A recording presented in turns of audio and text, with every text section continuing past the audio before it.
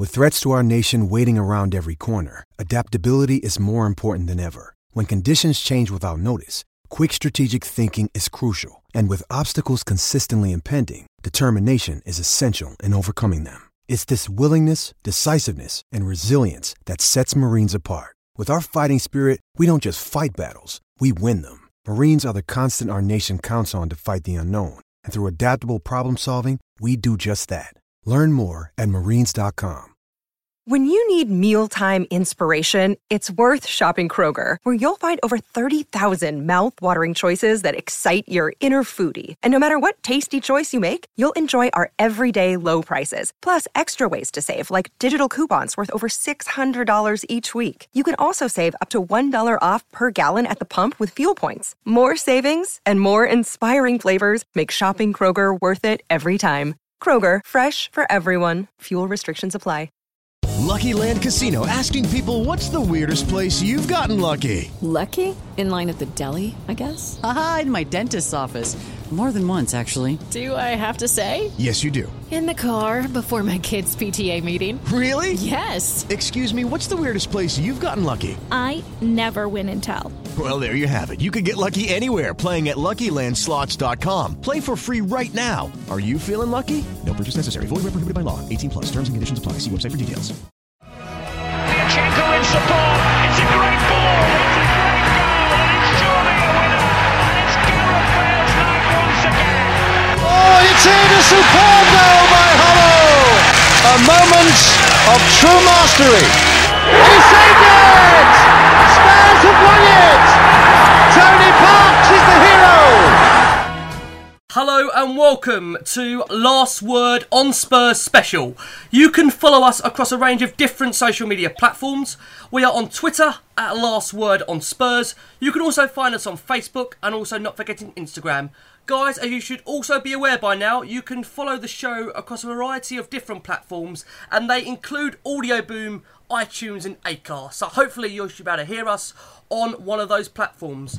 On this Last Word on Spurs special, I am pleased to say first I'm welcoming back Jason McGovern. Jace, how are you? Oh, good, mate. Good to be back in Thailand and waking up at 3 o'clock in the morning for this. The dedication. He cannot be faulted, the dedication. And also, a very special guest joins us tonight. I'm delighted to say we are joined by the Deputy Head of Sport at the Sun and the author of the brand new book, White Hart Lane, The Glory Is. Martin Lipton joins us. Martin, how are you? I'm extremely well and looking forward to the next hour, so it should be a lot of fun. Yeah, well, do you know what's funny, Martin? I have to stick with you for a second. We always kind of reminisce about White Hart Lane this season, obviously, and trying to adapt to Wembley. So it's nice to talk about an hour of White Hart Lane. How have you missed the place so far? I have, actually. I mean, it's strange. I remember when I walked away after the last game and I thought, crikey, I'm never going to come here again. Yes, I'm going to come to the same sort of place, but it won't ever be the same. And, you know, I've had 45 years plus of going to that place on a pretty regular basis, and a bit of me disappeared that day. And whilst it's been great to see how the Spurs have eventually come to terms with Wembley, I went on Sunday to the game, and it did seem strange again going to a Tottenham game, a home game that wasn't where it's supposed to be. And I know it's 1 year, it's 10-3 and all of that, but it did seem really odd. I couldn't quite get my head around it. Mind you, given the atmosphere, I don't think many of the 65,000 inside could get their head around it either. No, that's a fair point. Jace, we've spoken about the last 3 to 4 months about adapting to Wembley. It's nice to talk about an hour of White Hart Lane, isn't it? We have missed the old place. We have, but, you know, I suppose unlike Martin, I feel it's my Triggers Broom Stadium because it's had 4 new stands and 16 new pitches since I first went there, type of thing. And I think my memories of it are of growing up on the shelf and things like that, and watching the players come out in the corner of what was the old West Stand. So much of that has gone, and when I was there for the last game last year, and I looked around, I thought, right, this will be the last time I'm inside it. It has no recognition of what I first went to at White Hart Lane. So for me, I'm not as emotionally attached to it, and I kind of think we're going back to White Hart Lane. We'll still get off at the same station, we'll still drink at the same pubs, and so it hasn't been as emotional for me as I thought it would have been. Well, you say, Jason, you know, it's now we're getting closer and closer, fingers crossed. It's something to look forward to so much where you just think, you know what, for the next 6-7 months, we can bear it because we know there's a great new stadium coming along. I think anyone that kind of walks along, White Hart Lane now, they see the progress being made. Hopefully, fingers crossed, it's on time. Martin, I want to bring it back right to the very start with you. When we have guests on like yourself, we want to try and find out what was it that attracted you to Tottenham. Now, from what I know, looking into some of your research, is your father supported Spurs. Is that, I presume, where the link came from? Oh, yeah, absolutely. From my father. My father grew up in sort of Islington area, sort of Hackney, Islington on the borders, from a third-generation Jewish emigre background to the UK. His family came over at the late 19th century.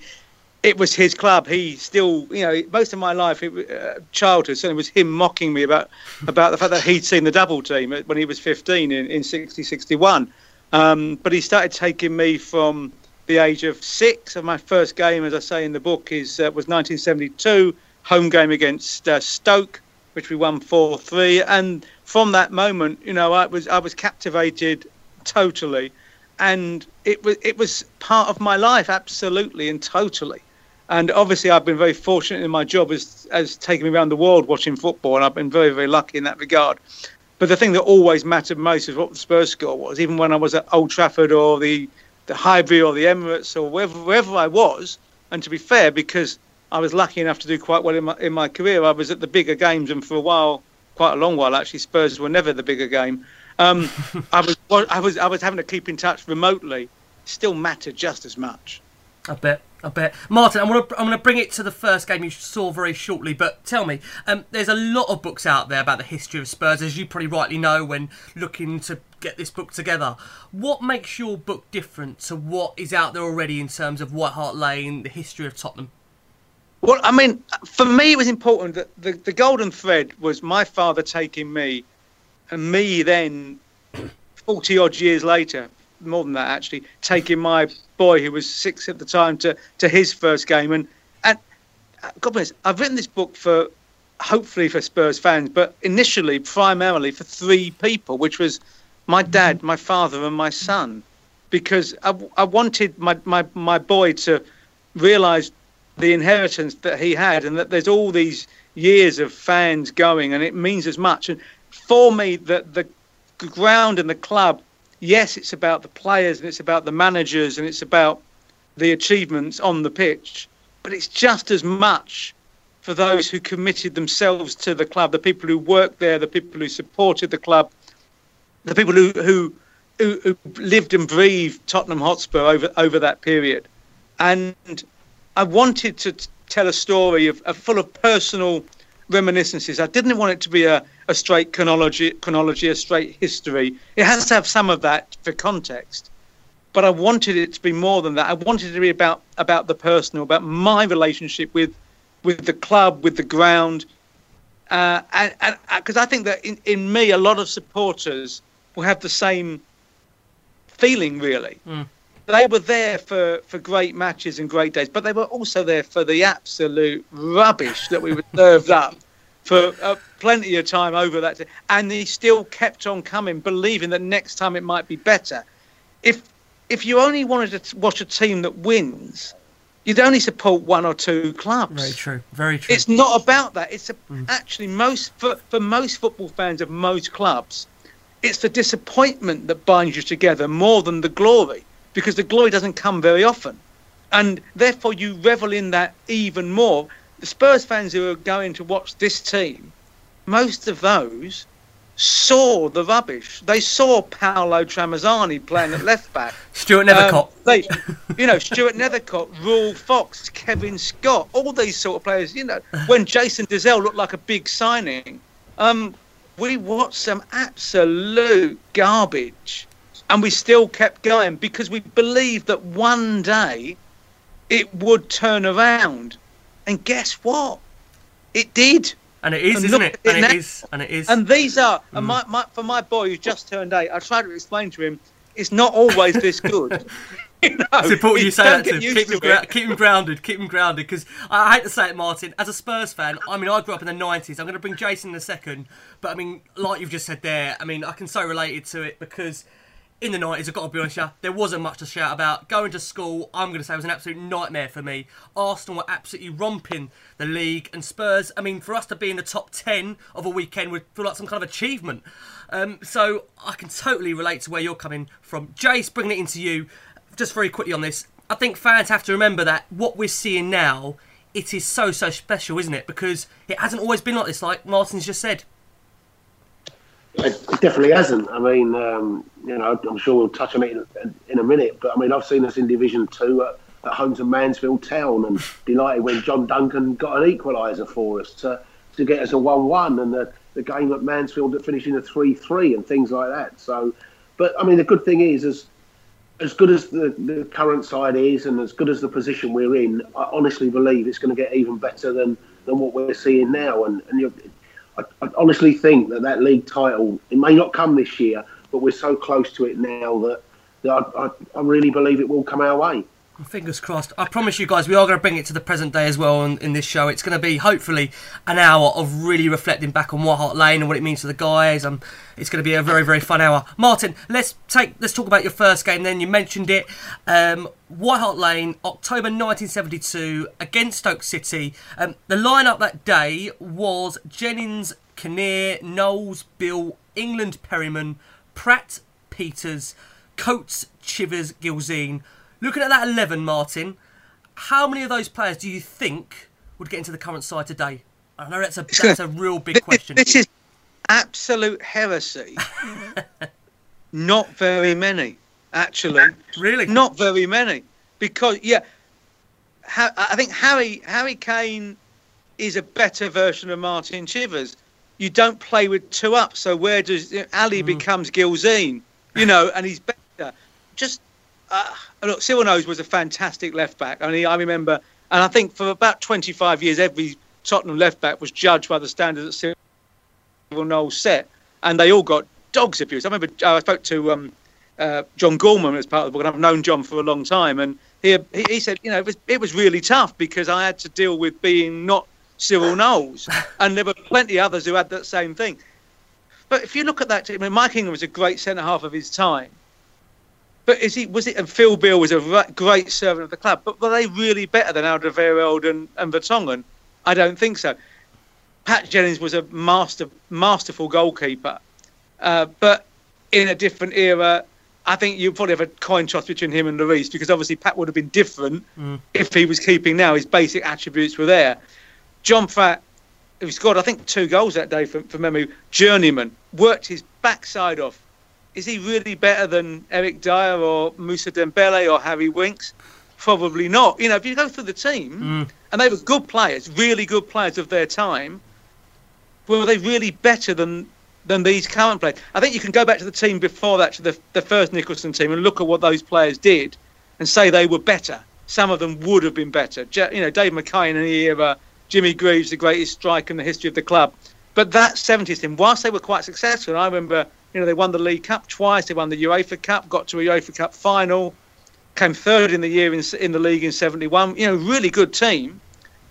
But it's awful. I said it's heretical to say it. I'm not sure too many of them would get in this team, which says something about this quality of this. They'd have got in any team for 20 years ago, 10 years ago, without a problem at all. All of them would have got in 10 years ago, but maybe not now. Crazy, isn't it? I mean, it is crazy. Just very quickly, Martin, what was your memories from that opening day? Was that where you fell in love with the team watching that day? The memories are really hazy. All I remember, as I say in the book, was it was sunny. I know it was sunny, and I know I was on the shelf, and I know they won 4-3, and I know I went with my dad, and I've got to be honest, the pitch was green. I've actually now seen some YouTube clips from the game, and I've seen the goals. I can't remember any of it, but I just know it was that game. I remember the excitement, and it was like, I've got to come again. Dad, can we go next week? And I think any kid feels that way. Yes, true. And I think it's quite interesting because, as it happens, just as a fluke, the first game I took my boy to, was also Stoke at home. And we were awful. It was a week after Harry Kane had scored the goal against Villa. Okay. Got to remember this. And we got beat 2-1 at home. We're 2 down at half time. Yeah. First half was probably the worst 45 minutes I've ever seen from a Tottenham team. They were absolutely desperate. It was awful, wasn't it? It was shocking. Yeah. And it was really bad.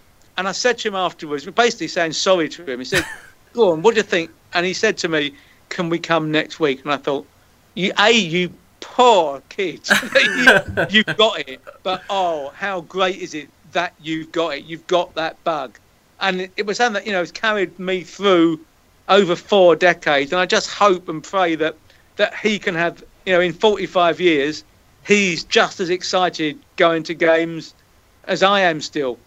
Yeah, well, John's funny. I mean, growing up now, the last couple of years, he must be in his element watching this Spurs team. I mean, it's great to see how we've evolved. I mean, Jace, let's bring it over to you.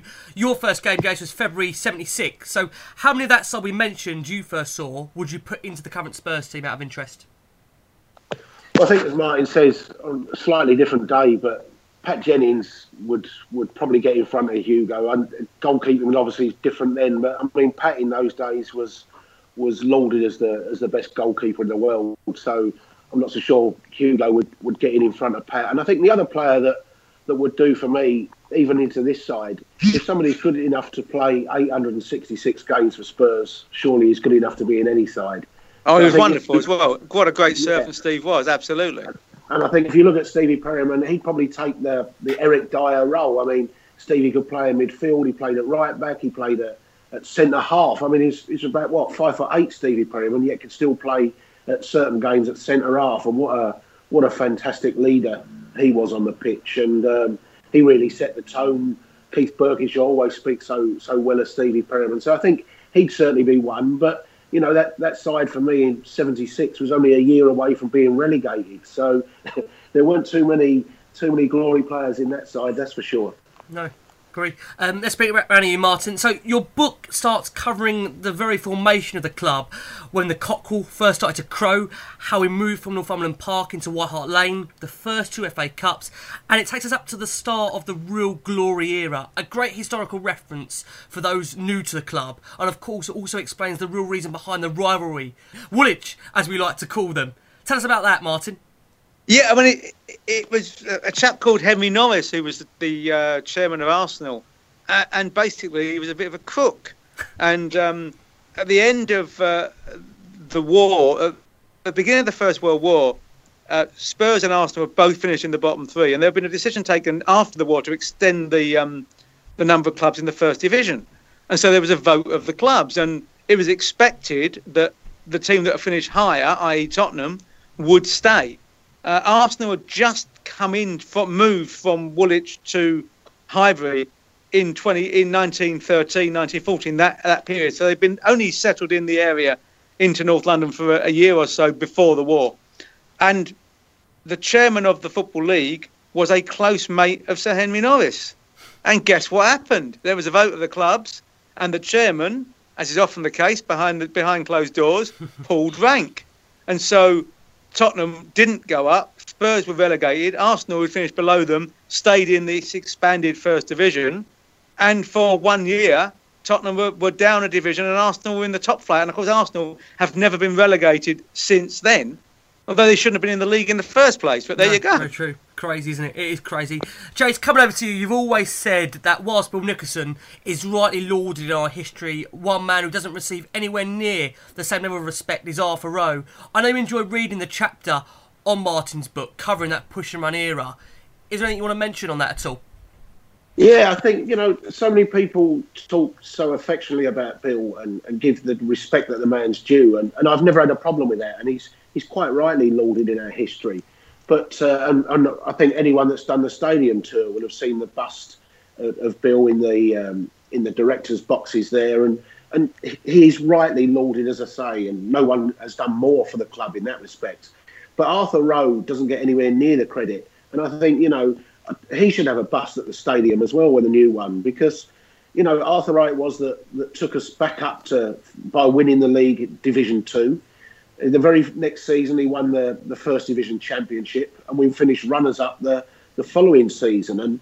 And it was Arthur Rowe that developed the famous push and run football that we were known for and that so many people have heard about. He was the one that brought in legendary Spurs figures like Alf Ramsey and Tommy Harmer. And it was him that signed plenty of that double side that, again, whose names we know. It was Arthur Rowe that brought Danny Blanchflower to the club. He brought Tony Markey, Terry Dyson, Ron Henry to the club. And all those people played key roles in the double. So whilst Bill finished what I call the great building of Tottenham, it was definitely Arthur Rowe that laid the foundations and the first floor. And as I say, everyone knows about Bill Nicholson, but the modern generation of supporter knows very little about Arthur Rowe. And it's definitely worth looking up that chapter in the book and reading through it to realise just what Arthur Rowe did for the club. Was it your intention, Martin, to put that in the book, just to kind of give the significance of Arthur Rowe playing Tottenham? I think the chapter on Arthur Rowe does end with a plea to the club to do something more to mark him at the new stadium, because I think it's overlooked. And there was an Arthur Rowe suite, which actually was where the original cockerel, when it was taken down in the late 80s, ended up being placed. But I just feel that he is sort of lost a little bit, and Bill is rightly deified for his feats as manager, and no one would ever take them away.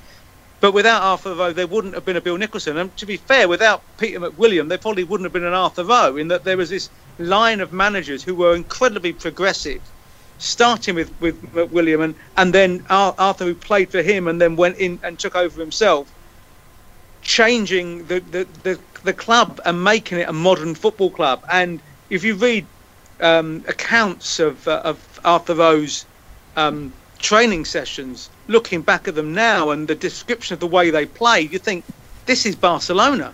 This is Guardiola's Barcelona 50, 60, 70 years before Guardiola was lauded for playing that sort of football.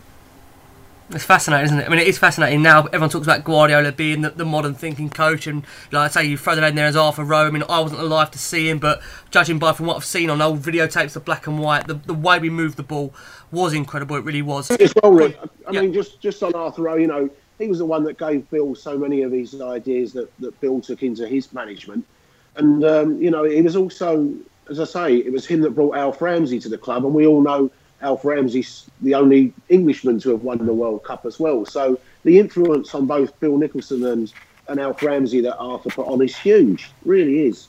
Yeah. No, like I say, I think rightly it's great to see Martin give that a mention in the book. Martin, I have to ask you a question. I mean, there's been no period in our history when you look back in terms of what we've had in the glory years, Bill Nicholson, the manager, the double, the first European trophy during those early 1960s. Are you surprised, Martin, by our lack of success since that period as a football club? I think the biggest problem for Spurs was that there was a good team in the 70s, which Bill's second team. Keith Birkinshaw's team was an excellent side and could easily have won more. David Pleat's team played as good a football as any Spurs team has ever played. That 86-7 team was a joy to watch, and I was lucky enough to be at the first game they played, the 4-5-1, standing on the away South Terrace at Oxford when they did 1-4-2, and that was an incredible team to watch.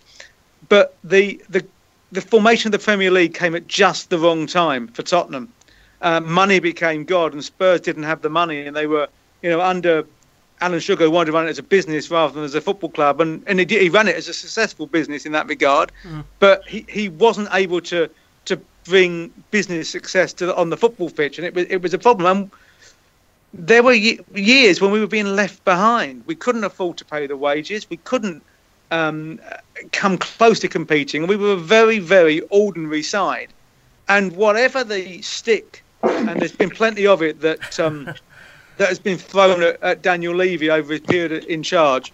When Daniel Levy took over, finishing the top 10 was an aspiration. Yeah. Now, finishing out of the top 4 would be seen as an utter disappointment, even though they're only operating on the 6th highest budget.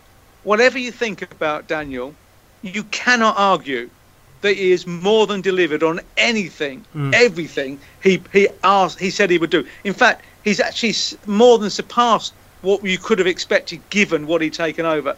What he bequeaths when and if he sells is one of the biggest football clubs in the world, with this fantastic new stadium, and it's a setting fit for a team that can win trophies.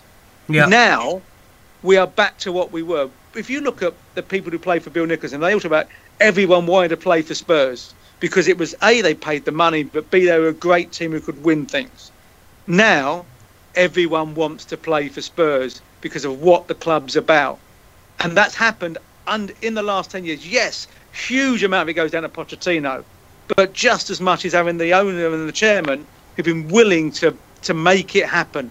And so when last summer Eric Dyer and Danny Rose both wanted to leave, and they did, no. We're letting one player go. We're letting Kyle Walker go because we decided we want to let him go. Nobody else leaves. And so this summer, even if players want to go, unless Maurizio and Daniel want one of them to go, and it will be just one of the starting players, if any, they will not go. End of. It's fantastic to hear. I think, Martin, we've seen it recently, haven't we, in terms of the quotes from both Daniel and Maurizio. I think both of them want to have that long-lasting relationship. And I've got to be honest, I've always been one to defend Daniel Levy. What I always say about him, and you guys can correct me if I'm wrong, is that I always do believe that whatever he's done at Tottenham is, I think every decision he's taken, he's tried to make it in the best interest in the football club. Now, some may argue that it's, it might not have been the right decision, but I do firmly believe that. I mean, bringing you in, Jace, we don't ever have a chance to talk about Daniel Levy and the progression of Spurs under his tenure. What's your thoughts on that very quickly there? Martin obviously points out the growth under him. What's your thoughts on that?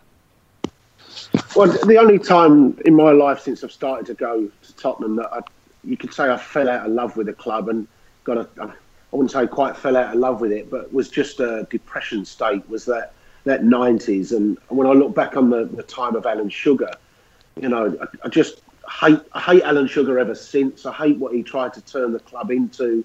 Suddenly we were targeting people like Rolf Fox to come to the clubs and so many signings then. And I think Martin, the Kevin Scotts and people like that. It was such a poor era for us, wasn't it? And he was a guy that got rid of Terry Venables for being a crook, but then went and employed the only one that had been found guilty in football of being a crook. The only one that had an Arsenal crest on his patio and things like that. And, we all know Alan Sugar got into it to sell his square dishes through the B-Sky B deal. And just the whole way the club was run then, it was real mediocrity. And so, Daniel Levy may have done a lot of things wrong in his time at Tottenham, but my word, he was a far better chairman, or he is a far better chairman for us than Alan Sugar ever is. And I still hear Alan Sugar slating players now, and he puts on his Twitter feed constantly criticising so many things to do with Tottenham. And I think, yours is the era I hated, Mr. Sugar. Irving Scholar went a little bit crazy at the end, but nothing like Alan Sugar would have been for us. So no, Daniel Levy for me is an excellent chairman, and at least we've got somebody that supports the club, because so many modern day chairmen literally are seeing it as a business and they have no connection with the football club at all. And I think you're right, even when he's made the decisions that haven't gone down so well, things like losing Redknapp and things like that, I honestly believe he's made the decisions he's made with the best intentions. And that, we'll all get decisions right and wrong, won't we, in our lives? But no, I'm a big Daniel Levy supporter. Well, I think the funniest thing about the whole thing about Levy here is that I think a lot of us at the time, when Pochettino's name was mentioned as manager, we were like, who? Pochettino? He's been at Southampton for a very short period.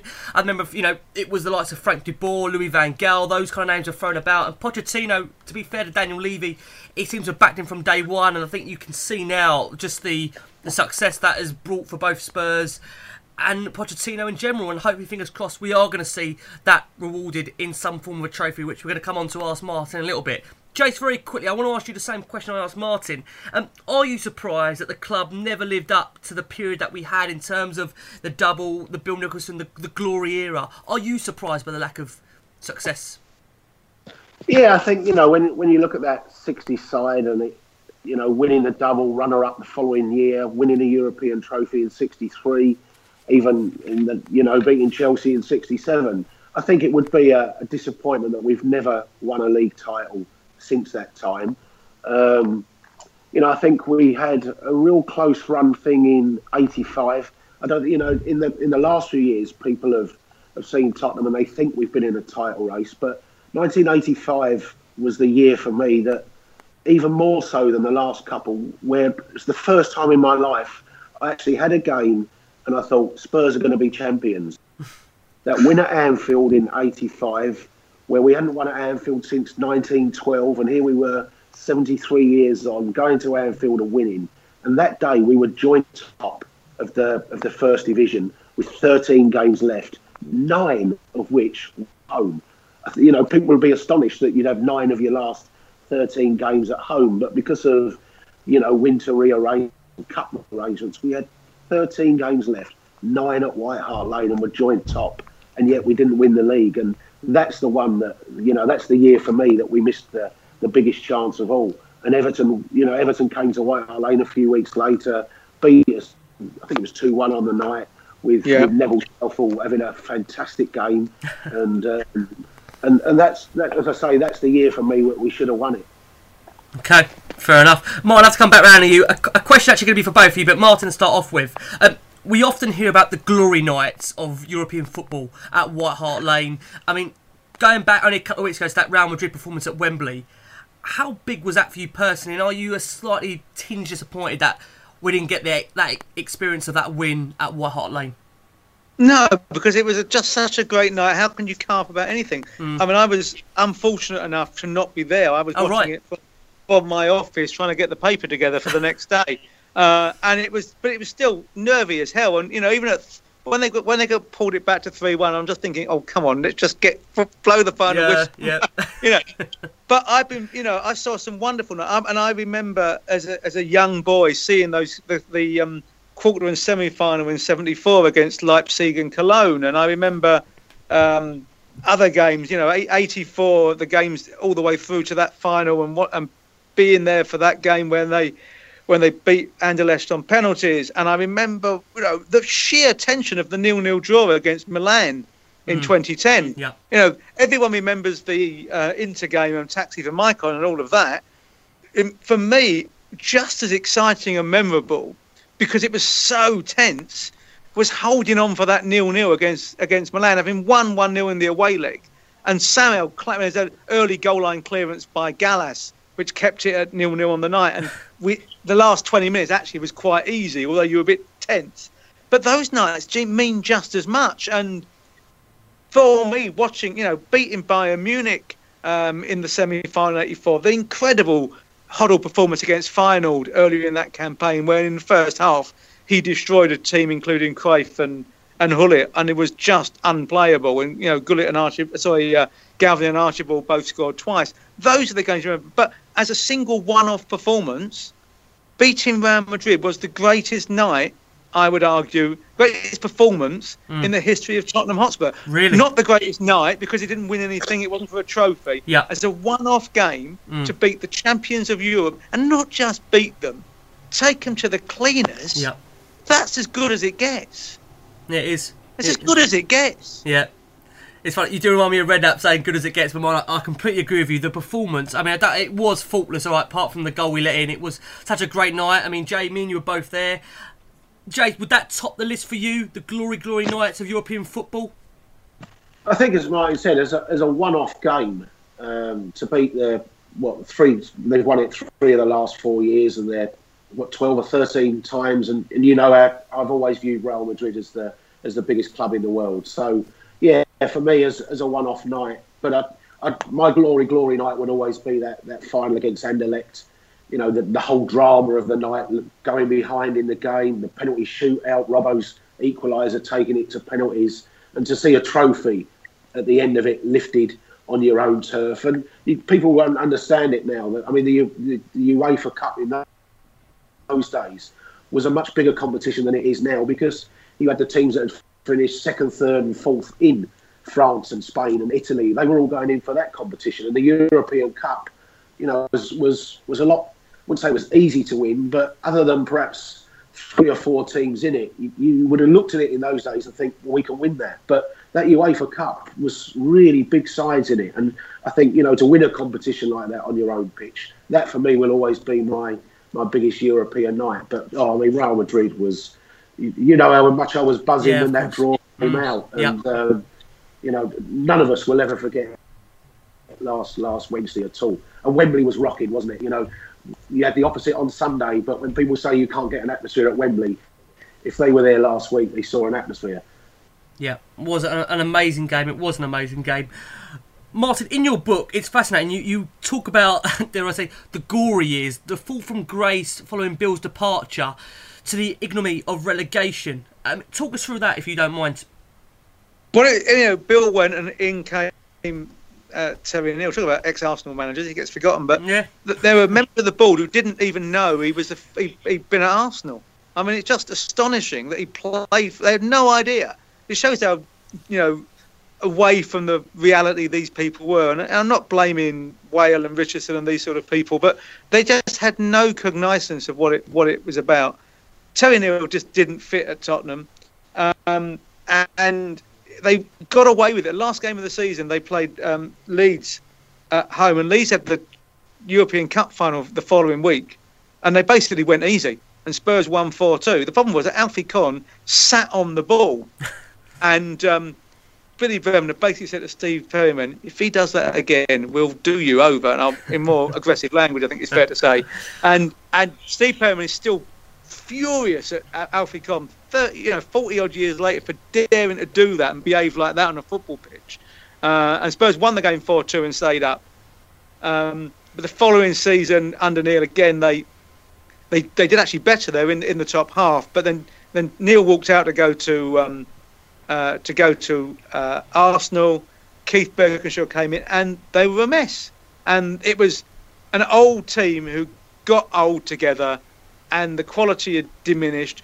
The players that they wanted to bring through in the early 70s under Bill, there've been a lot of injuries that had really harmed those players. So very talented boys just got injured together and never really fulfilled their potential.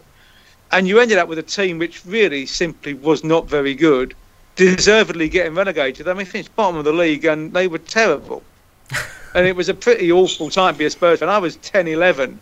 It was heartbreaking, it really was. And it was hard to get your head around the fact that your team was going to... In those days, Spurs had always been a big team. Mm. There was me having to go to school for a year with my team in the second division. That's pretty tough. It really is when you're 10, 11, and it was a miserable period, albeit they did allow me to get the glorious Admiral kit, which we got the following year, which is with the armband. And I quite like that Admiral kit, which I got for my 11th birthday, which was a big thing. But yeah, there were bad moments and there were some bad players. They did their best. They tried really hard. They just weren't very good. It's fascinating. I mean, we had the whole thing with Pat Jennings losing his, being let to go to Arsenal, and Barry Daines, because it was Barry deserved to go, was the view. To go in goal, and then we had Mark Kendall and Media Alexis, these sort of keepers who did their best, just weren't quite good enough. And some, strikers, Ian Moores and Chris Jones and Colin Lee. I mean, just look at them and look at what they did. John Duncan doing his very best, but not quite being, getting on a little bit as well. You weren't scared by any players in that team. The only thing that kept the flame alive in that period in the mid-70s was this young kid with long hair from Harlow who could play a little bit, who turned into, for me, for many years, the finest footballer I'd ever seen in a Tottenham Hotspur shirt, and that was Glenn Hoddle. And I used to go to watch Glenn Hoddle as much as anything else, because every Saturday I went along, whether I stood on the shelf or then moved to stand behind the goal at Paxton Road, he would do something that would make me think, how does he do that? God, isn't he? I mean, that is what he's referred to. He is as God. Jay, bring it around to you. That season there Martin talks about, it's actually 40 years ago, and it remains, I believe, to be your favourite ever season. Do you want to tell all the listeners why that is?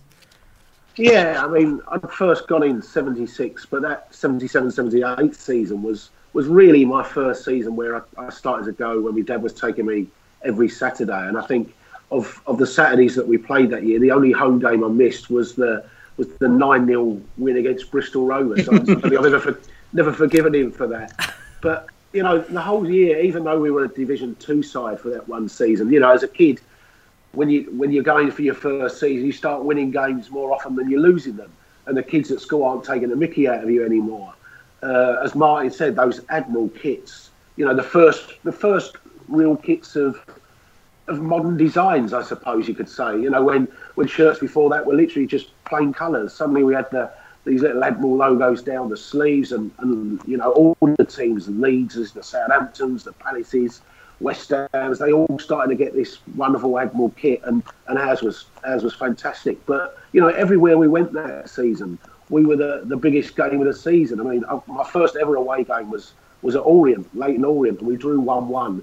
And Leyton Orient's average gate that year was 7,000, and yet there was 28,000 there for the Spurs game. And I can remember going to Crystal Palace a few weeks after that, 40 odd thousand at Palace for a ground that was usually only holding 15,000, and things like that. That was just a season I'll never forget. And the teams that I didn't know Leyton Orient, I didn't know Mansfield Town, even Blackburn Rovers. For me, I don't think I'd ever seen Spurs play against Blackburn, things like that. So it was such a new thing. Brighton, I think that was the first year we'd ever played Brighton. So many of the parts of it were so different that I've never had a more enjoyable season for that. But obviously, as a kid, that's the first impressionable season that's in my mind. Martin, I want to come around to you now. Interesting subject. In part of the book, there's a great section highlighting the Jewish connection to the club, the use and the debate around the Y word. As a Jewish fan, where do you stand on the use of that word and the songs that surround it? This is quite difficult. I find it extremely problematic. My father, through much of his life, has had to deal with anti-Semitism, and it's been an issue where it was a pejorative word. Now, I understand the argument that you're reclaiming the word, but I know a lot of Jewish fans, particularly, feel very uncomfortable at it being... Now, there are some Jewish fans, and I quote a couple in the book, who are very happy to use the word and to make it a badge of pride and a badge of honour. I just genuinely find it difficult, and it's a personal view. It's not about...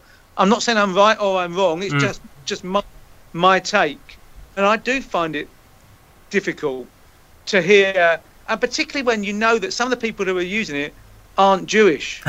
It's as simple as that, and they're not. Look, some of them are possibly, but a lot of, and the club has always had a big Jewish fan base. I mean, the suggestion, I've read this, is that 1 in 3 Tottenham fans in the 30s were Jewish, which is why the decision to play the game against Nazi-era Germany at White Hart Lane in 1935 was so staggeringly crass at the time, almost as crass as the FA's response to the protests that it brought in its wake. But I do find it difficult, and I like the fact that people aren't scared of admitting the heritage. It's a bit like Ajax do the same thing, don't they, with the Star of David being used often by Ajax fans because, again, they were traditionally from a Jewish part of Amsterdam. So to remember the heritage is one thing, and I have no problem with that whatsoever. But I just find it difficult and problematic for some of these songs to be sung, and I can't join in them, and I never could. But that doesn't mean I'm right. I just feel uncomfortable. Okay, fair enough. It's good to get your thoughts on that. I mean, it's in the book, so I feel we have every right to bring that up, and it's great to hear your views on that. Chase, come over to you. Have you got any thoughts on that? I mean, as a Spurs fan, hearing that, does it mean anything to you? That in terms of, like Martin says there, it's used as a term of affection. It's glorified in that way. Any thoughts from your perspective on that? It is a tough one, isn't it? Because I think the association with the word, I mean, for so many of us, non-Jewish people, we got called it at school because you were a Spurs fan, and that's the thing. I mean, obviously now living in Thailand, there's people here that will walk around on match day with Yid Army on their shirt, and they're all openly sing Yiddo, Yiddo, Yiddo type of thing, and to them it is literally, I don't think they even understand the connection with the word. And I think if you ask anyone what that word means, their only thought is it's a description of a Spurs fan, much like you're a gooner or you're a mank or something like that. It doesn't have the connotation here. So It's a difficult one, a really difficult one. I mean, one of my favourite songs going back years ago used to use it, and I'm sure Martin will know it, but everyone used to sing about standing at the back of the shelf and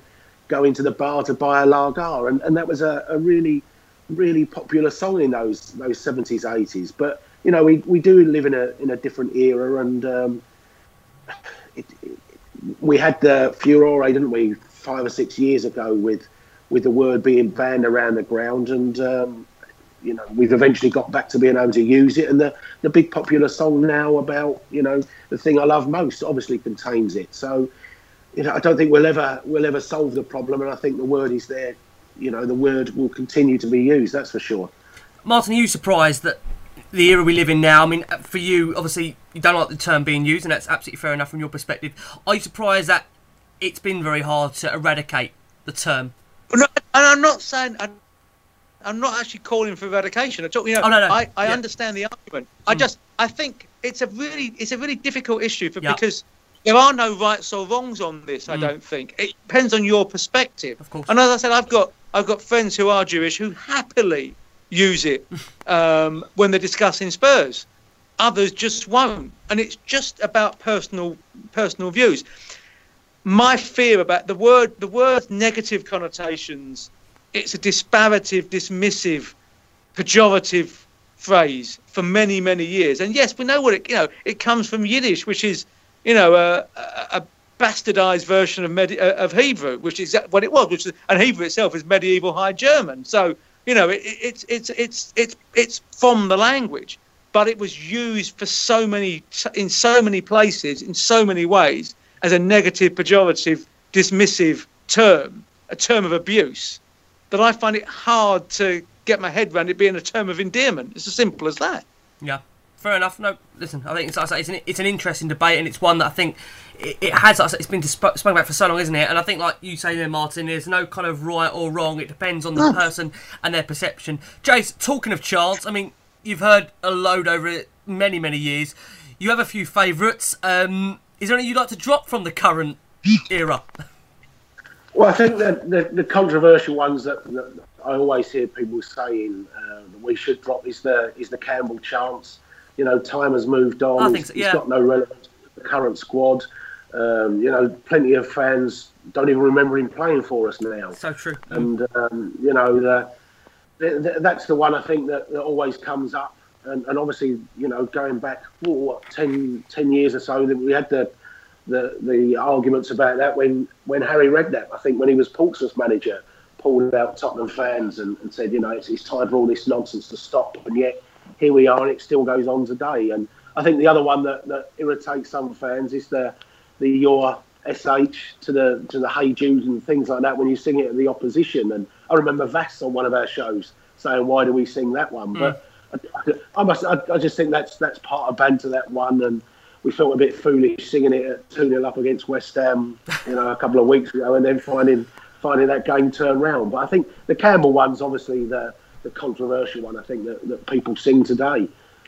Yeah, I mean, the funny thing of that is we've gone through, I think, a couple of generations since, and we've had fabulous defenders since that. I think, like I say, we have moved on in time. I mean, Martin, I want to bring it back to you. So, back to the book. Anyone who sees the title of the book shouldn't be misled thinking that the book only covers the glory years, should it? I mean, it does cover as well, Martin, and we've alluded to it on this podcast. I mean, the awful period of the 90s, the Sugar takeover, the fallout of Venables, and that's despite the 1991 FA Cup win. That mediocre at best relegation threatened period of the 90s, just how depressing, Martin, for the newer supporters to Spurs was that time of being a Tottenham fan, that 90s period? Because it was tough. I mean, I grew up in it, so coming from you, Martin, writing the book, how tough was it you to put that down on paper? Oh, I think it needed to be there because it also makes you realise how good things are now.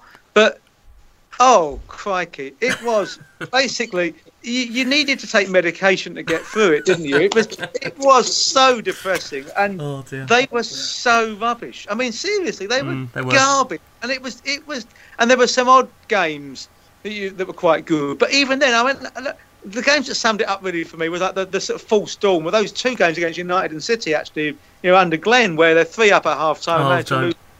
And But that was so Tottenham, and there was always they would find a way to mess it up against absolutely anybody. Yeah. And those were the good days. The bad days were just desperate. You would turn up and you would not enjoy a moment of it. And there had been that period in the late the 80s, and then Venables. You thought the club was going forward. And then it all fell apart, and the advent of the Premier League was a disastrous time for Tottenham. It just didn't work. It was an accident of timing that really, really hurt Spurs. The funny thing, Martin, I've got to just say to you, for 1 second, is that as Spurs fans now, and people will say, oh, we've changed, we're adopting to a new era. You ask any Spurs fan now, even 3-0, 4 up, you are not a true Tottenham fan if you are still not worried about a team coming back into a game, whether it's 20 minutes to go or 10 minutes to go. There is still that worry there. Do you not think, is that just a part of being Tottenham? Oh, God. I saw a tweet on Sunday, which I thought was absolutely right, and I retweeted it, which is like, you're not proper Spurs unless 3 days after beating Real Madrid, you're worried silly about playing Crystal Palace. And that's absolutely right. Because we've all been, and to be fair, on Sunday, it was right. I felt saying it was wrong from minute one. I don't think it was helped, actually, because the premature first silence killed the atmosphere on Sunday. Everyone went quiet when the serviceman came out, which was right. But then the players walked out into dead silence. And it took 5 minutes of the game before Spurs touched the ball, because no one got their heads around the whole day. And the only atmosphere in the whole ground, I'm afraid, and I'm part of it as well, was from the Palace fans who were non-stop. Yeah. It was incredibly. I don't know what it was. It was after it wasn't after the Lawnmower Show, because obviously the Lawnmower Show's this weekend coming, but it would have been otherwise. And it was, Sunday lunchtime, all of that. That was like, oh God, what's happened? And it was really strange. The only thing that's different is they played rubbish. They had half a team, and they won. And that isn't Tottenham. That's Pochettino Spurs. That's not old Spurs. Old Spurs would have luckily got, if at best got a 1-1 draw. This is a different Tottenham. This is a manager and a team that, even in adversity, can find a way. And that's the best thing about it. But if you're a Tottenham fan, particularly those who've been through it, there's always that sense of, but what's going to go wrong? Exactly. I think we'll always fear the worst. Something going wrong. Very true. But after a period of time, when things keep on going right, you stop worrying about what's going to go wrong, because guess what? They don't go wrong. Oh, fingers crossed. I hope you're right, Martin. I say fingers crossed things can keep going from strength to strength as they have been. Jace, I want to bring you into this about the 90s. I mean, you touched upon it, I think, right at the very start of the pod, about what we have had to go through. Expand for us in a bit more detail, Jace. Tell the listeners out there, the younger ones who are listening, and just kind of tell them that was such a tough period to be a Spurs fan, wasn't it? I mean, Ginola, for me, was the shining light from the 90s. He was the man that made me fall in love with Spurs, and I think, like Martin, similar to him, his dad was the one, and I said to my dad sometimes, how can you put me through this? Why am I Tottenham? Why are you putting me through this? But you get used to it, Jay. Yeah, it was tough going, that's for sure. I think no more so than the period under Christian Gross, where you just wish that period had never happened. I wish I'd have, hibernated for 2 years and totally forgot the man ever took over. And, to think, you usually get that new manager bounce syndrome, don't you? And I think under Christian Gross, I think his first game at White Hart Lane, we lost 6-1 at home to Chelsea. Oh, dear. With Sol Campbell playing and Torrey Andrew Flo getting a hat-trick. And just it was soulless going to Tottenham, gates down to then about 25,000 and things like that, and nothing was bearable in those days at all. Just so many awful Andy Sintons. To think we signed Andy Sinton, and that was blimey, we've signed Andy Sinton, and £3 million.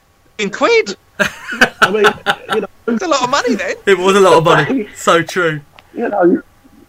David Kerslake and Colin Calderwood figures coming in, and it's just.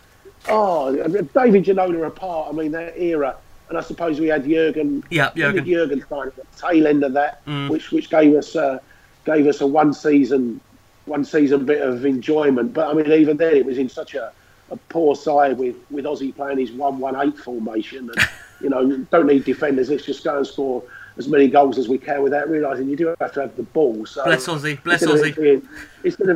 instead of it being all that exciting attacking football, it meant we were getting beat 3s and 4-0 by Notts County and things like that. It's just awful era, and it certainly makes you appreciate the era we've got now. But just a funny thing on when Martin mentioned the capitulation in those 3-0 games against the Manchester clubs. I can remember for the Manchester City game, I was down in Australia on business, and obviously with a 12-hour time difference, I listened to the game on the radio over breakfast that morning, and I think the next round of the Cup, had we won, we would have been away at Man United, and at 3-0 up, made the phone call back home to a girl at the time that I was going to watch games with, and I said to her, look, tickets go on sale for the next round, just before the end of the game, so make sure you leave early, get out in that queue, and all after goal went in. And I can remember thinking, thank God I'm in Australia, because I won't have to face all the fallout. And the very next morning, when you get the newspaper thrown under your door, there on the Sydney Herald or whatever, on the front page was this thing, Manchester City stage greatest ever comeback. And the hotel porters just constantly on at me every time I walked across the lobby. How you 3-0 up and you lost 4-3? I thought, I can't even escape it in Australia. I'm getting bombarded with it. Crazy game. Honestly, as a Tottenham fan, listen, what we're going through now, we've deserved this sustained period at the moment. Please, fingers crossed it continues. Martin, I've got to ask you, the book does bring us right up to the modern day with, of course, the Ramos League Cup winning season, the taxi for Macon night, and even the chapter on the various chairmen. I mean, it's great, Martin, you've managed to put this all into the book. What was it like in that part of the era, the Ramos period and the Bale period of the Champions League, and even the various chairmen writing on that? Was that quite an interesting feature for you in the book? Yeah, I think, look, I was very lucky. I mean, I know Irving Scholar gets a bit of stick from Spurs fans, but he gave me best part of 4 hours to chat in central London. The thing that came across from that was just he's still a fan. He's the other side of 70 now, but he looks in fantastic nick, I've got to say. And he could still reel off, the seat he sat in when he was 10 and things like that. And he cared so much about the club. And he admits it didn't always go right. He made a few mistakes. He looks back now. He would swap all the money he's got to be chairman again. There's no doubt about it. He still wishes desperately to see a Spurs team win the league. He said to me, almost his parting shot was, who'd have imagined that, I remember going to that cup final in 61. Who'd have imagined that the next of those two teams to win the league would be Leicester, and Spurs wouldn't win the league again? And that's over 50 years ago, so it's still there. In that period, Ramos came in, and the players couldn't quite get their heads around him. There's no question about that. They did win the League Cup, of course, and that was brilliant fun because it beat Chelsea in the final, which we all enjoyed, particularly from a goal down. Of course, at Wembley, and then it all fell apart spectacularly at Portsmouth. I think was the one that absolutely killed Ramos when they were shocking. I remember I went outside. I was at the game covering it, and I went outside and I spoke to someone in the upper echelon, shall we say, of Spurs, and I was able to write pretty confidently that Ramos wouldn't last 24 hours because he was going to have to go because of what had gone on. And you do get that sense in the same way that I knew that the writing was on the wall for Martin Jol after the 3-3 at Fulham. Even though he went a few weeks later, that was the one that had killed in the Fulham game. You sometimes get a sense of where things are going. And how he came in and he did transform the mood, no question about that. And there was some fantastic football played. And that was it was a near miss because they had a great chance. And if you look, they were probably not going to win the league at any point, but they should have been top 3 in a couple of seasons. And falling away hurt him. And, that 2011-12 season where they ended up finishing 4th and then not getting in the Champions League because, of course, Chelsea won the Champions League out of nowhere when they didn't deserve to. They probably had deserved to win it in truth in other seasons, but that season they didn't. They were terrible and still won it. Was a devastating blow, and there was a view within the club that Harry had taken his eye off the ball, and he denies that, of course. But it was certainly felt that the players felt that he had lost his focus, that he assumed he was going to get the England job. I think everyone did, in truth. No, I do believe that as well. I've got to agree with you, Martin. I want to ask you very quickly, Martin, just bring it back just for a couple of different managers. God, we've had quite a few. Martin Jol, there's been quite a few articles this week, and I really am keen to also stress this, that for me, really, as a Spurs fan growing up, he was, bar Pochettino, who I'm in love with, Martin Jol was the first Spurs manager that I really connected with. Now, I'm 28 now. I've got to ask you, is it fair to say Martin Jol set the groundwork for what we're seeing now? Is that a fair point? Because that's how I feel. I mean, you look at the managers we had. I mean, Redknapp came in, don't get me wrong, Ramos sandwiched in between. But Martin Jol, for me, was really the guy that took us from a mediocre team that got us a couple of consistent top 6 finishes, if you remember. I think he was the manager who made the club believe that fourth and better was possible rather than a dream. Yeah. And obviously the frustration of Lasagna Gate and all of that in 2006 will never go away. Although actually, with the passing of time, it does somewhat because you move on, and also what's happened since. But it was the first season where we could actually go head to head with the big teams and expect or believe we could get a result on a regular basis. Before that, you might sneak a result now and again, but you never expected it. No. Martin's team, you actually thought could beat most sides, and they were top 4 basically all season until the last bit of the game. And if you look back, losing 2-0 at blooming West Brom over Christmas were rubbish. Draw that, and we end up fourth, and it's Arsenal aren't, and everything's different, and it's those sort of things. As much as losing to West Ham on the final day, it was frustrating in some regards, but he definitely improved the club, and it made Daniel believe that he was going in the right direction, that the club could reach his ambitions and goals. But it also did get quite stale towards the end, and Martin fell out with people, and there was a sense of drift in that last season before he went. I think still a bit of shock now about how he went. Half time that wasn't the best in truth. No. But it was coming. We all knew it was coming. As I said, it was the Fulham game when they were 3-1 up and managed to conspire to draw 3-3. I remember. Was actually the beginning of the end in that regard. I think it's still 10 years on, Martin. I'm still struggling to know how we drew that game. I was in such control. Fantastic. Berbatov. Was football that day was amazing. Jace, I want to come over to you very quickly just on this era. I've got for AVB in there as well, and the Santini, and like I said, we spoke about Martin Jol, then Harry Redknapp. What did you make of that period? Very quickly, Jace. Well, I think you're right. Martin gave us a little bit of dignity back and took us towards what was believable. And I think that Lasagna day, I think will come again in the sense that we won't get the food poisoning from lasagna again, but where we had that and we thought, are we ever going to get into that top 4? Just when we thought we were about to do it, we've gone backwards. You're now getting people, will we win a league and things like that? And I think we'll cross our Lasagna Gate era this time, and we will get some of that glory back. But I think Martin's big problem, wasn't it, was he made us dream of top 4s, but he couldn't get a result against the big sides. And the nearly man, wasn't he? Times in that era, we had big leads, didn't we? I mean, we had the Arsenal semi-final where we were 2-0 up at White Hart Lane, and it ended up being 2-2, and we lost the second leg, didn't we? 3-1 up at Stamford Bridge. Yeah. And we couldn't hold on in that time. Those 2 games, and you started to think, will Martin ever be able to tactically get over that line? And but of course he did break that hoodoo of beating Chelsea at White Hart Lane when Aaron Lennon got the winner. But no, fantastic man for Tottenham, and he just loves the club, doesn't he? You hear it in his voice.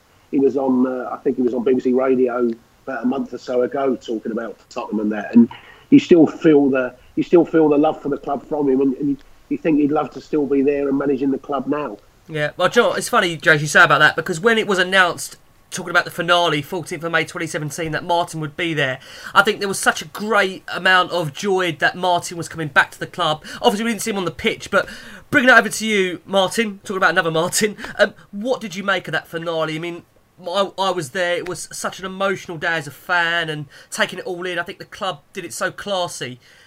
It was such a special day. Yeah. What was it like for you? Was you there? I presume you were there. I was indeed, and I was very, very fortunate that and Simon Felstein did me an absolute favour. And if you don't know Simon, he's obviously the head of comms at the club, and they've been great with me, Spurs, over on helping on the book. But I was sat amongst the legends, so all the old players who went on the pitch were at the back of of the West Stand, and I was sat among them. I had Peter Crouch standing, sitting in front of me, Ledley King one on, and there were other players, and I knew, and obviously, luckily enough, because I've been around and I'm old and past it, and saw a lot of them when they were kids, and I know a lot of them to say hello to, and it was fantastic to be amongst those people on that day.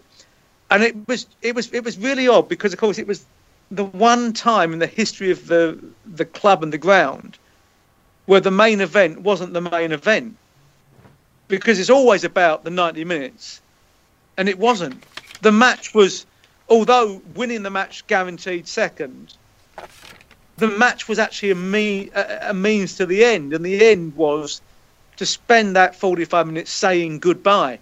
And there was a lot of people who were struggled to come return with it, and it was a really difficult day for me. And it was a wonderful day. And I think that, you know, the way it happened, and I was a bit concerned when the pitch invasion took place. I thought they were ever going to get them off. It would have been horrible if they'd had to cancel everything. But eventually, it didn't take that long, 5-10 minutes. The fans went back, and the people started to walk out, and they put the stage up, and then the gospel singers came on, and all of that. And I just thought it was beautiful. I really did. I thought it was a gorgeous, lovely, elegiac way to say goodbye to this place. Yeah. And I remembered it, and I waited until pretty much everyone had gone. And I was one of the last to leave, not the very last, but one of the last to leave, just to have one final look at the ground and look at what it had been. And I walked slowly down those concrete stairs, which suddenly looked very old and dated. And of course, the stand, I remember when it went up, and I remember standing on the shelf the year it was going up in 81-2, and it looked so modern and new. And then you're there the final day as it's going to be knocked down. You think, actually, it's a bit tatty, really. It might look okay, but it's not. It's of its time. It's gone. It's past. It needs a change.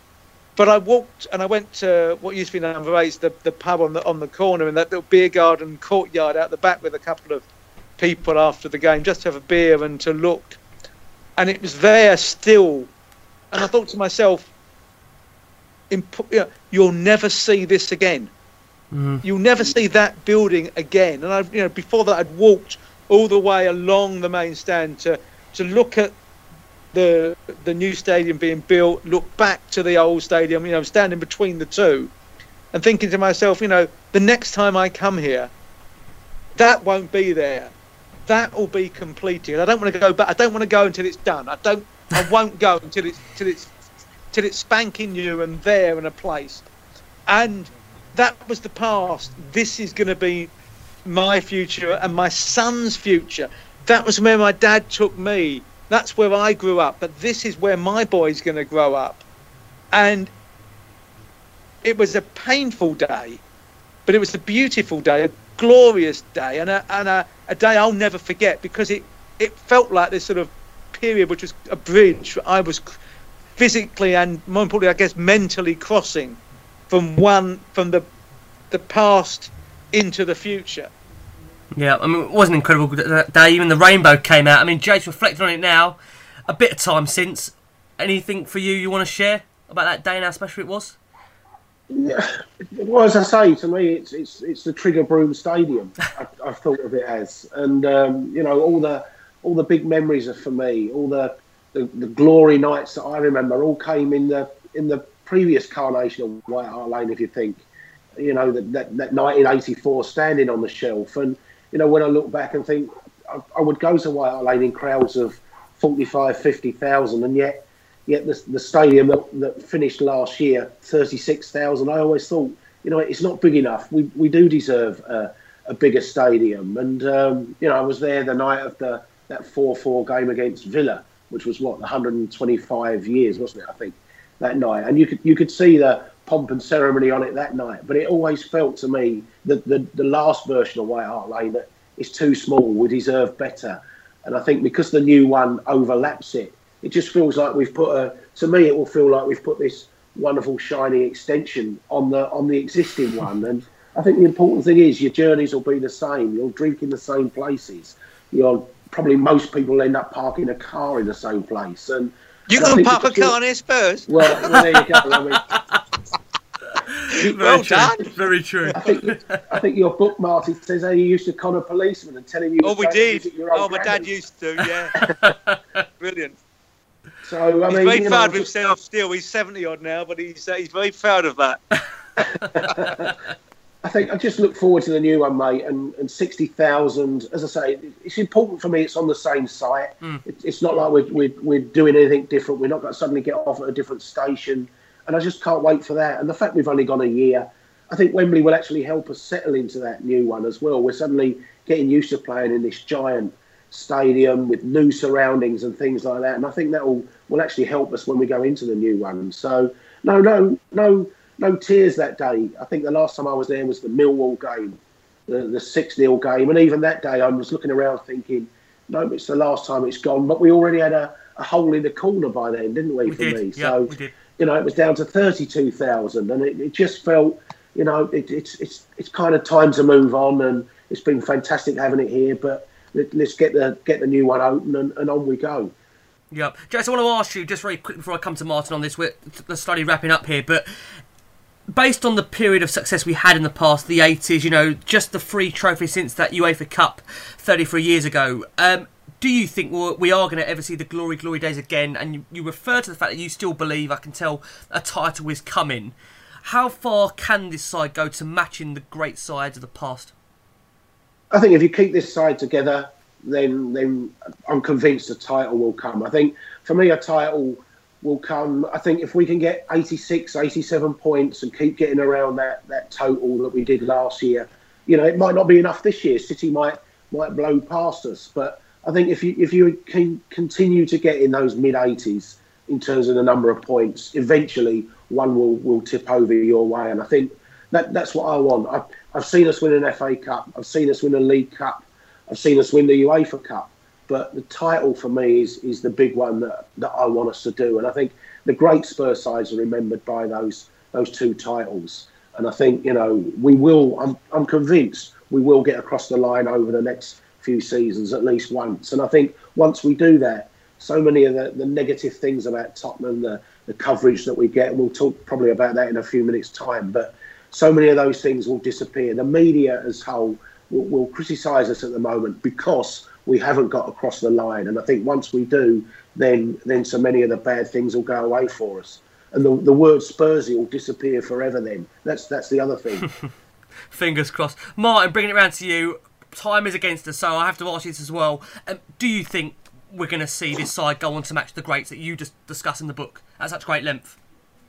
Yeah, I genuinely do. It's the best team I've seen in all of my years. It's fantastic. The players are great. The squad depth is getting bigger and bigger. This manager is brilliant, simply brilliant in binding players together, making them play, giving them the ability to play 3 or 4 different systems in the same game if need be. It's the best time for decades to be a Spurs supporter.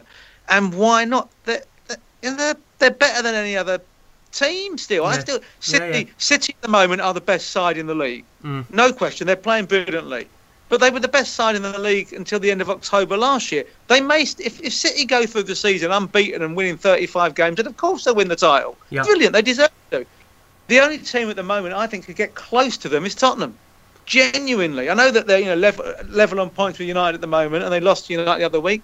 We're better than United. We just are. No, I agree. They're a fantastic team with fantastic players, and who wouldn't want to be a Tottenham supporter at the moment? It's the greatest time for many, many years, and if you keep playing that well, that way for long enough, it's a natural consequence that trophies will come. It's interesting that Maurizio said that on Wednesday, didn't he? After the Real Madrid game. He did. It's all well and good winning games. We've got to start winning things. He knows it because that kills all the other issues. Once you start winning trophies, nobody asks why people want to stay at Spurs. So true. They take it for granted that people will want to stay at Spurs. And then all the question, the media are out to get... No, they're not. They're just asking the questions that, in truth, we're all sort of asking, like, can they keep these players together? If you're winning trophies, you don't even have to ask the question because you know they're going to keep the players together.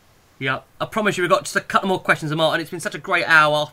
Really, really enjoyed this. Chase, I'm going to come over to you. I'm going to ask you both, Martin, this question. If either of you could have any one player that you've witnessed from your past back into this team? Now, it sounds like, say, both of you are around the same similar kind of era of watching Spurs. So, Jace, over to you first. What player for you in the past you put into this Tottenham team now would make that massive difference? I think specifically into this team, there's two players that were coming to mind, but I think Martin might choose one of them. So I think when I look at this side, this specific side, and people say, what does it miss? We know that from our regular podcast, weekly questions. We get constantly, do we need width? Do we need pace? Where's the game changer? For me, the player that is obviously quite recent to us that answers all three of those is Bow. And I think if you put Bow in this side, we would have won the league against Leicester, and I think we'd have won it last year, because a few of those draws, when we go into that November time where each of the couple of seasons we've had draws, Bow was winning those games, wasn't he? That West Ham game, the Sunderland game, the Southampton game, 2 at West Brom, they're the type of things that we were drawing that Bow just got us across the line. So I would say put Bow in this side, then we definitely win the league, although he's definitely not the best, greatest player I've seen. I might fancy Maradona in there as well. But, we played once. We can't. We can let you have that one, Jay. So we can let you have that one.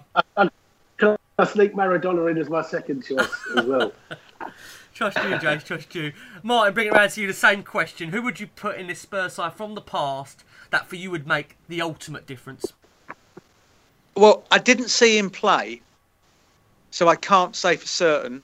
But 266 goals tells you that if you put Jimmy Greaves in any good team, you'll win trophies. It's as simple as that.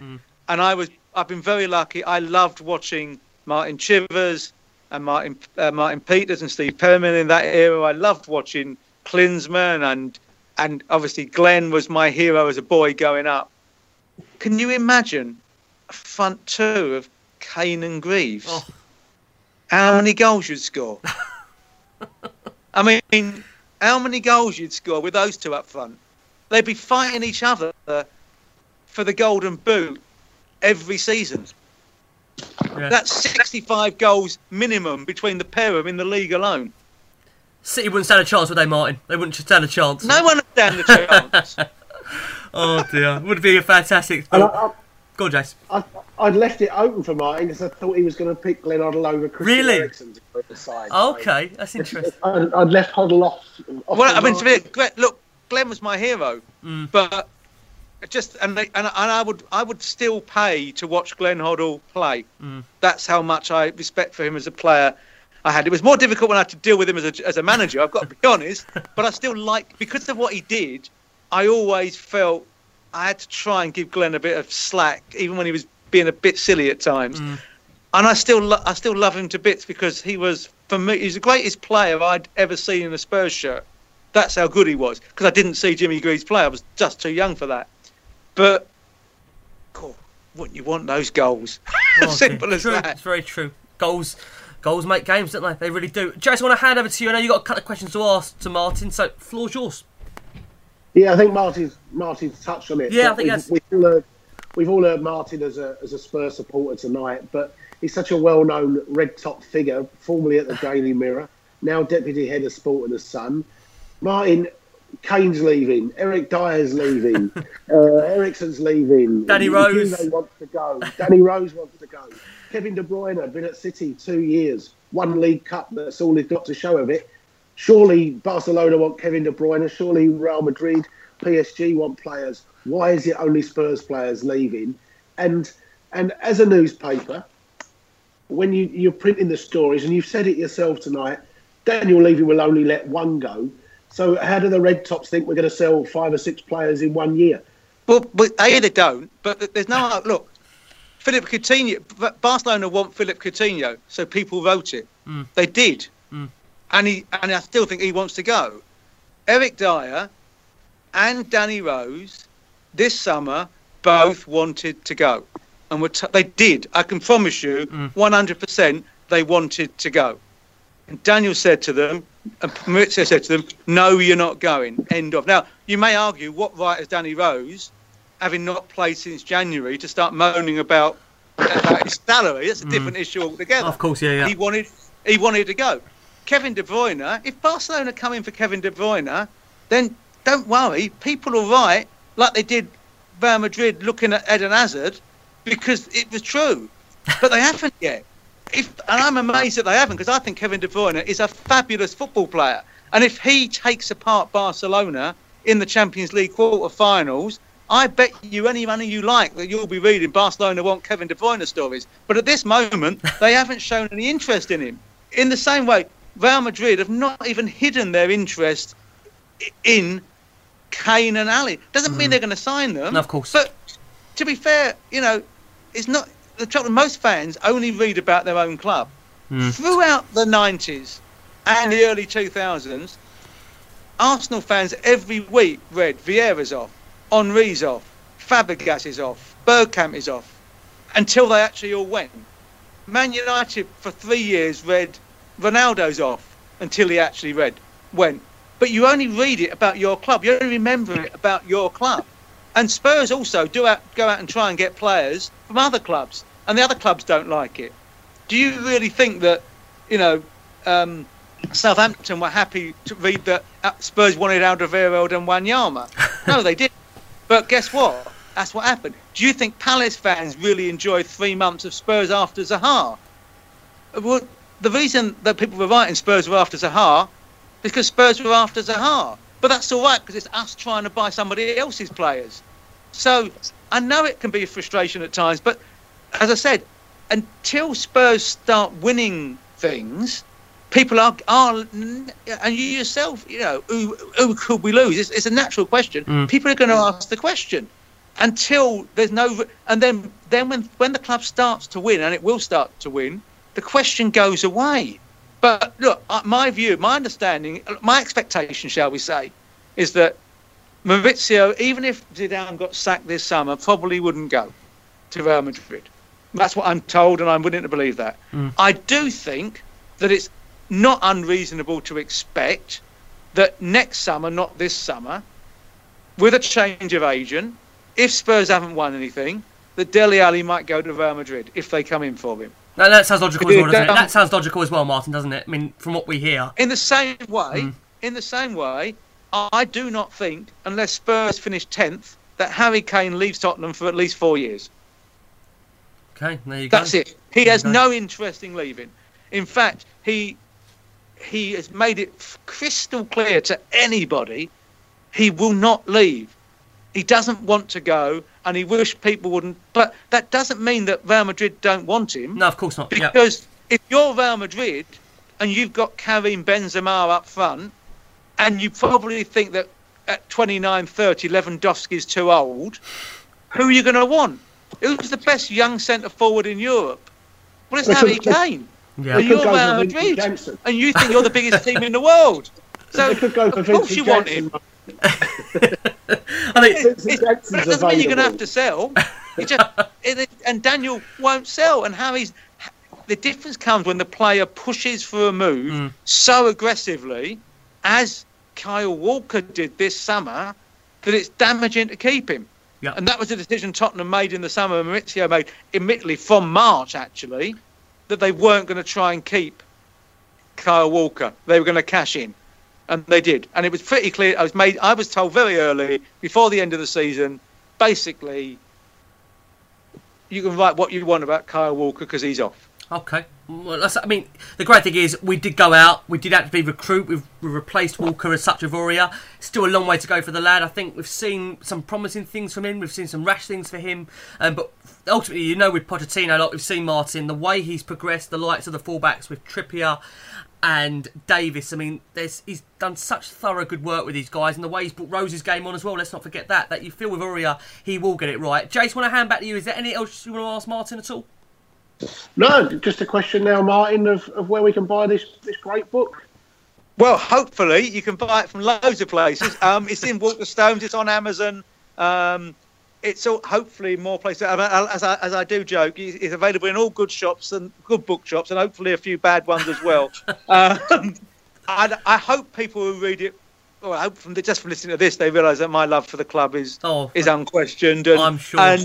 And it was a labour of love. I enjoy. It was blooming hard work because I actually got a full-time job that I've got to do. So all of my days off, and I was working till silly o'clock night after night to try and do the club and the book justice. I think it was important that it wasn't one of those books that was just knocked off in half an hour. I put a lot of work in. I hope that shines through. I hope my love for the club shines through. My debt to the club as well, my personal debt to Tottenham Hotspur Football Club comes through in this book. And if people buying it get half as much out of it as I put into it, I think they have a good Christmas because that's that's a sort of it's a Christmas book. It's a Spurs book. If you, I hope genuinely, and you two have read it. I hope you agree that it's an honest book as well. It's deeply personal, and I mean for me one of the best chapters is the one about the Allen family, because from Les to Clive and Paul and even Bradley, who's working still with the youth setup. That's 60 years of service. Incredible. Most of it, and they all care as much as any fan, because the club, even though they've moved on and played for different clubs and everything else, Spurs is the be all and end all. And that's brilliant. And I love that. And every fan feels the same way, that Spurs is everything. Yeah, I've got to say on the book, Martin, you say, and I think the great thing about this book is it appeals to all different ages.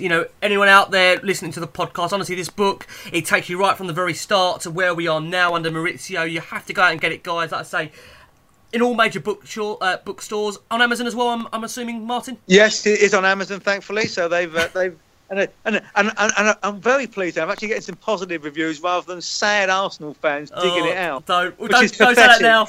How much more? Haven't you got something better to do with yourself? It's crazy. If you were that confident about your club, you wouldn't have to do that, would you? Well, do you know what, Martin? That says everything. That shows what they've come to. That's their fun. Because they get no fun watching that shower of rubbish play anymore, do they? Well, I've got to ask you about it very quickly. I know time is against us, but it would be rude of me not to ask you, with this game coming next, we've got you on. Tell us, as the Spurs fan you are heading into this, what's your thoughts on this North London derby coming up? Well, look, because I am 50 years or so of watching them, I always expect they'll find a way. But to be honest, it's normally a 1-1 draw, isn't it? I mean, more often than not, these games have been draws recently.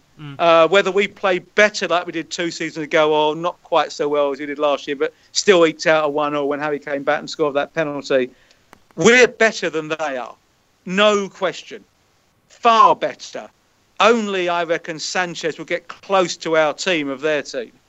But we've got to go there. And Maurizio's not won there. And it's still a big thing. And I think if Spurs were to go and win, it would be a massive statement of intent. And also send Arsenal into absolute meltdown, which would be the biggest fun of all. Totally agree. But if I had to put 50 pence of your money on it, 1-1 again, because it tends to end up that way. It's quite to say, but Maurizio, barring the League Cup, he's still unbeaten against Arsenal. Jason, we're coming back next week to talk about this game. Any thoughts now? We're in the middle of an international break, so I think all of us are hovering at the phones, looking to make sure that no other players are falling injured at the moment. Yeah, I think we got news tonight that Vertonghen's pulled out for Belgium, although hopefully nothing too serious.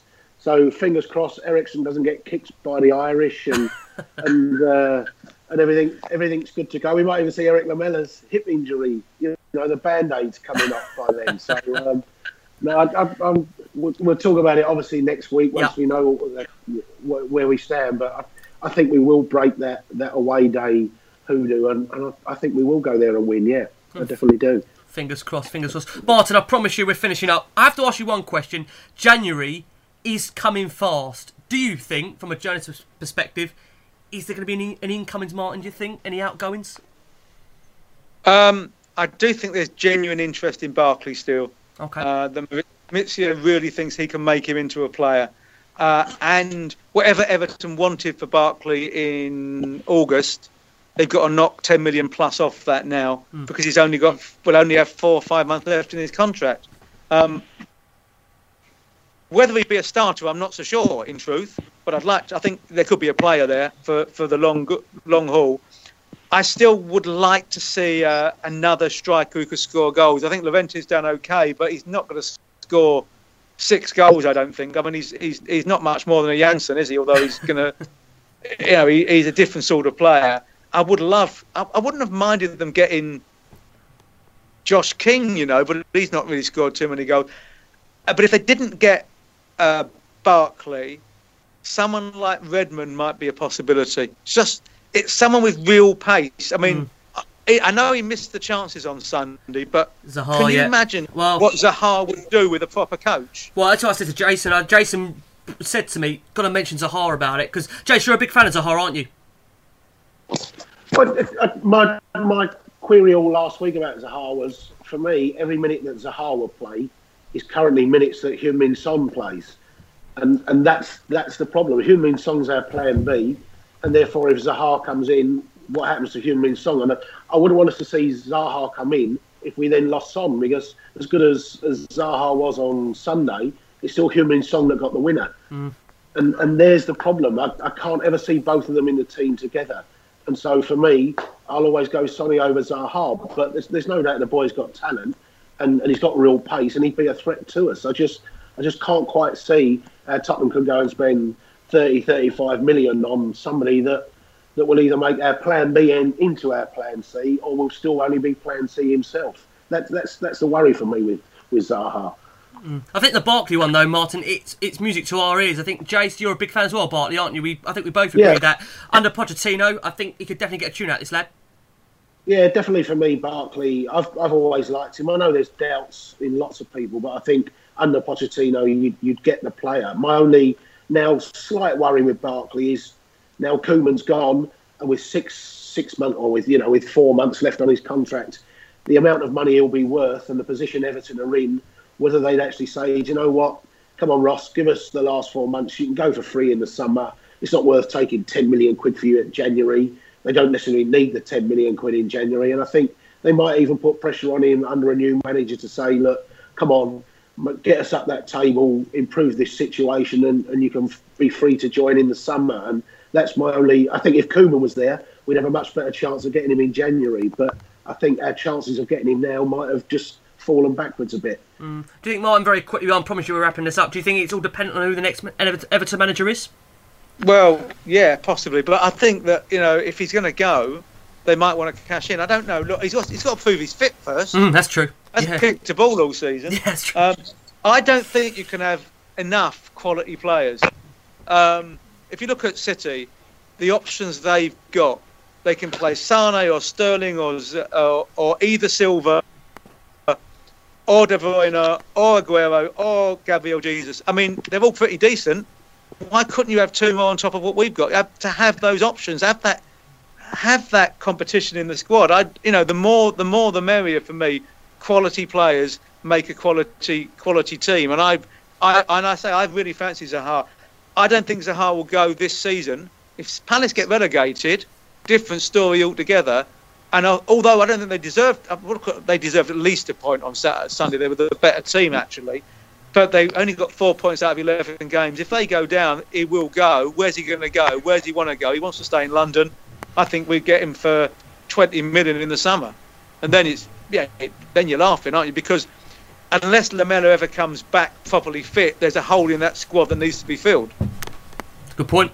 That's a good point. Martin, I can't thank you enough for tonight. You've given us more than your time. Honestly, it's been such a pleasure having you. Jace, any words from you to Martin as we wrap up?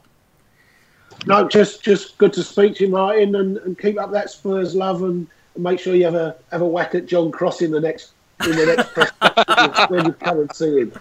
And your book will definitely be better than anything that Crossy writes. Oh no, Crossy does. I mean, look, Crossy's in the book because he's given an Arsenal fan's perspective of the lane. I think it was quite important. John is a great reporter, top class reporter. He does a fantastic job for the Mirror. He was my number 2 there for many years. Worked with him. He was better than me. He did all the proper stuff. I just filled in the big spaces in the middle. He did the hard yards on the back page. He's never hidden his allegiance. Why should he? No. Nor have I. Part of it. He's a great bloke, and I like Josh and him, but no, I would never go at him at all. And to be fair, what he's having to write... Well, I was going to say, Martin, what he's having to write about now, I think we all feel sorry for him a little bit. God, he's gone through the mill there. We have to say... I'm not going to feel sorry for him at all, no. Fair enough. I've got to say, before we go, we are running a special competition. You've heard Martin tonight towards the end of this show, he said which player he would like to pick from the past to bring back to the present squad. And the question we're asking you guys is, from the first ever game that Martin went to, or from the squad that Martin discussed, which player would he like to bring back to feature in this first team? We want you to email us at lastwordonspurs@outlook.com. You get a chance to win a copy of Martin's book. So just to be clear of the question, we want you guys to tell us the name of the person Martin has mentioned from the previous eras who we'd like to see in this current Spurs side. All you've got to do is email us at our podcast email address of lastwordonspurs@outlook.com.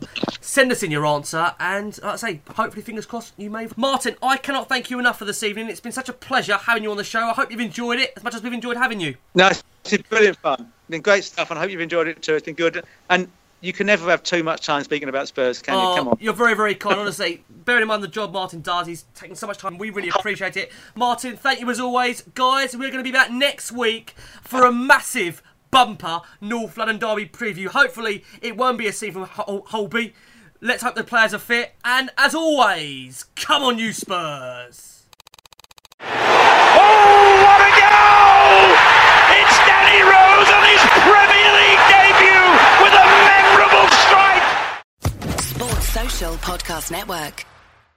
Step into the world of power, loyalty, and luck. I'm gonna make him an offer he can't refuse. With family, cannolis, and spins mean everything. Now, you wanna get mixed up in the family business. Introducing The Godfather at ChumbaCasino.com. Test your luck in the shadowy world of The Godfather slot. Someday, I will call upon you to do a service for me. Play The Godfather, now at ChumbaCasino.com. Welcome to the family. No purchase necessary. VGW Group. Void where prohibited by law. 18+. Terms and conditions apply.